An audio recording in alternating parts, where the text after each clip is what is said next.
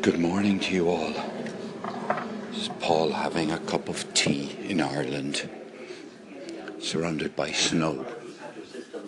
Yeah, I'm completely surrounded by snow. I can't turn right or left without bumping into snow, coming down. Yeah. And Meath County Council said this morning, again, roads, some of them completely impassable, and the council said that in places the snow is waist deep. So obviously there's no way anybody's going to get through those roads until that is either ploughed or it's cleared in some way. Now that's what it's like in County Meath. It's nothing like that here. It's there is snow all around the house. Okay. I'm not going to go driving the car, and I'm wondering how on earth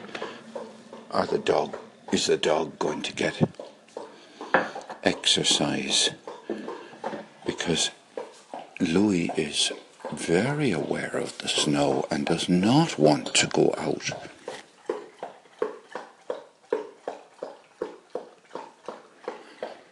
Thirsty dog. He does not want to go outside. I've opened the back door for him, and he hasn't gone out.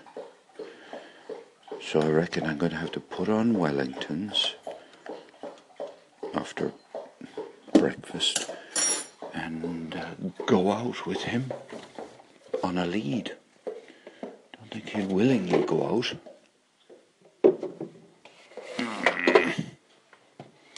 Right, there are supplies of milk in this house, so human life will be able to continue.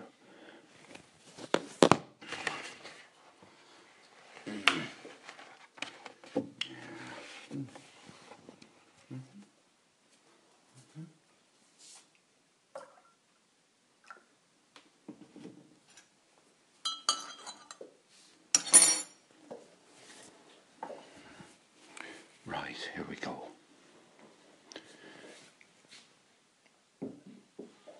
The cat, I left the cat flap open last night so that the cat would be able to go out. You see, it would just happen that a couple of days ago the cat flap broke. I don't know how. So the cat can't go in and out of flap. With the flap either has to be fully open or shut. So it means that a human has to intervene and lift the cat flap and put it down again. Cat pushing door open, going in to see if, I presume, the cat has food. See. Hello, Puma. Yes, you have food. Here, look. There we are. There's your food. Right, well, it'll be interesting to see what's going to happen today. Very interesting. Be interesting to see who goes out. This is not what those of you in Sweden, Norway, Canada, Northeast Coast United States would think was anything other than a light dusting of snow. I'd say now out there that there are about 4 inches of snow in our garden. I'd say about 4 inches. I wasn't fearful for my life or for any injuries when I went walking in the snow in Wellingtons this morning in one pair of socks. But little did I know that if I had hung back a bit longer, I could have had advice from an expert. So, Robert Neal, I am back intact. I did have an accident, which I'll tell you about in a minute. But first of all, just have a listen to the wonderful advice which my czar of the snow over there in Western Ontario has to offer. Paul, I don't want to sound like a know-it-all from some place where there's snow all the time in the winter, but I was just a little concerned. You mentioned that you were about to go outside in the snow. You said you had about 4 inches and you were going out in your Wellingtons. Now I know there are Wellingtons outfitted for winter that are very heavily insulated, but there's a couple of things in my experience with Wellingtons in the winter. Well, I don't use them in the winter. I use my winter boots, which is something else. But of course, you wouldn't have winter boots possibly if you're only going to use them every 10 years. But Wellingtons, the cold will penetrate very quickly, and they can be quite slippery. So do be careful. So, and again, at risk of sounding like a supercilious know-it-all, I would suggest that you wear a very thick, dense woolen pair of socks, and I'm sure you must have those, and perhaps even 2 or 3 layers of socks of that kind to guard against the penetrating cold through the thin rubber of a Wellington. And the other thing about a Wellington is that the reason it's so slippery is that it's made out of a very hard rubber. They're used in the warmer weather, going through wet territory, and very useful for that purpose. But in the colder weather, that hard rubber becomes rock hard and very slippery underfoot. So I would suggest that when walking in the snow with Wellingtons, you avoid pushing off with your back foot as you normally would when you walk, but rather lift straight up and throw your leg forward and move yourself forward in that way, as if walking in snowshoes or walking in a shallow marsh in your wellies. You pick your foot up high, put it forward, so you're never applying that force underfoot that's going to cause you to slip. So forgive my preachiness, but I was just a little concerned, and I noticed since you said you were going to out into the snow in Wellingtons that we haven't heard from you since. If only I'd had that advice about lifting my leg in a particular way while walking in the snow in the Wellingtons. Oh my goodness, how different my life would have been. You see, I did exactly what Robert warned me against doing. I moved my heel of my right foot down first, or pushed backwards with it. Yes, that's it. Anyway, I slipped.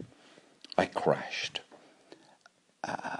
And that's when the disaster almost happened, because my daughter's iPhone, or the one that she's been lent, fell out of my pocket onto the snow. I picked myself up, no injuries, but I was about to continue walking down Churchill when my neighbour with whom I was walking noticed that there was an iPhone in the snow. Well, I wouldn't have been able to go home if that iPhone had been lost. And I dread to think what might have happened to it if it had lain in the snow, because it kept on snowing. Now, light snow, I have to say. But anyway, breathed a great sigh of relief, dusted myself down when we got to the bottom of the hill, went into Mace, which is what the shop is called, and it's got it's a filling station, petrol station. Went into Mace, 2 cups of coffee and a roll containing sausage, bacon and potato fritters or something. Anyway, it was really nice being down there. There were several people in and out while we were there, and occasionally a car would come along. One of the most dramatic sights was a woman in a car going down Church Hill who wasn't in a 4-wheel drive.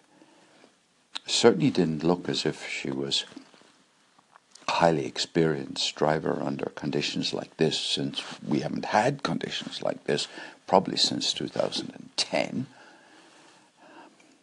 So she went down the hill, and myself and my neighbour thought she was crazy, but we didn't know what pressure she was under, and it might have been something terribly important that required her to drive down the hill. Because when you push the snow back, underneath the snow was ice, really ice. There was nothing to grip onto. Anyway, we went down, very nice chat, took a few photographs, and returned home safely. And I've now had a bit of lunch, had breakfast there, time passed. It's lovely here, actually. The kids are outside, massive big snowmen made, several other snowmen made, or should I call them snow persons these days? Yeah, probably should call them, snow creatures. Yeah, snow creatures, that's a better one. So snow creatures built. Snow creatures are creatures that have a carrot for their nose and a lump of coal for the buttons on their snowy jacket. Absolutely. So I'm back home now, watching a bit of television, just seeing how the rest of Ireland and the UK is doing. Cup of tea finished, and I think it's almost time to drink some alcohol. Feels like if I had whiskey now, I'd be drinking it, but I gave up whiskey some time ago in favour of gin. So I don't think I have any decent whiskey here. Anyway, it's still bright outside. Oh yes, a neighbour called to collect her daughter. And she called with another daughter of hers, and they stayed about 3/4 of an hour, thank goodness. I was very keen for them to stay. I don't like it when people come to the door, do the business and walk off. I like to bring them in. All right, cheerio for now, and thanks, Robert.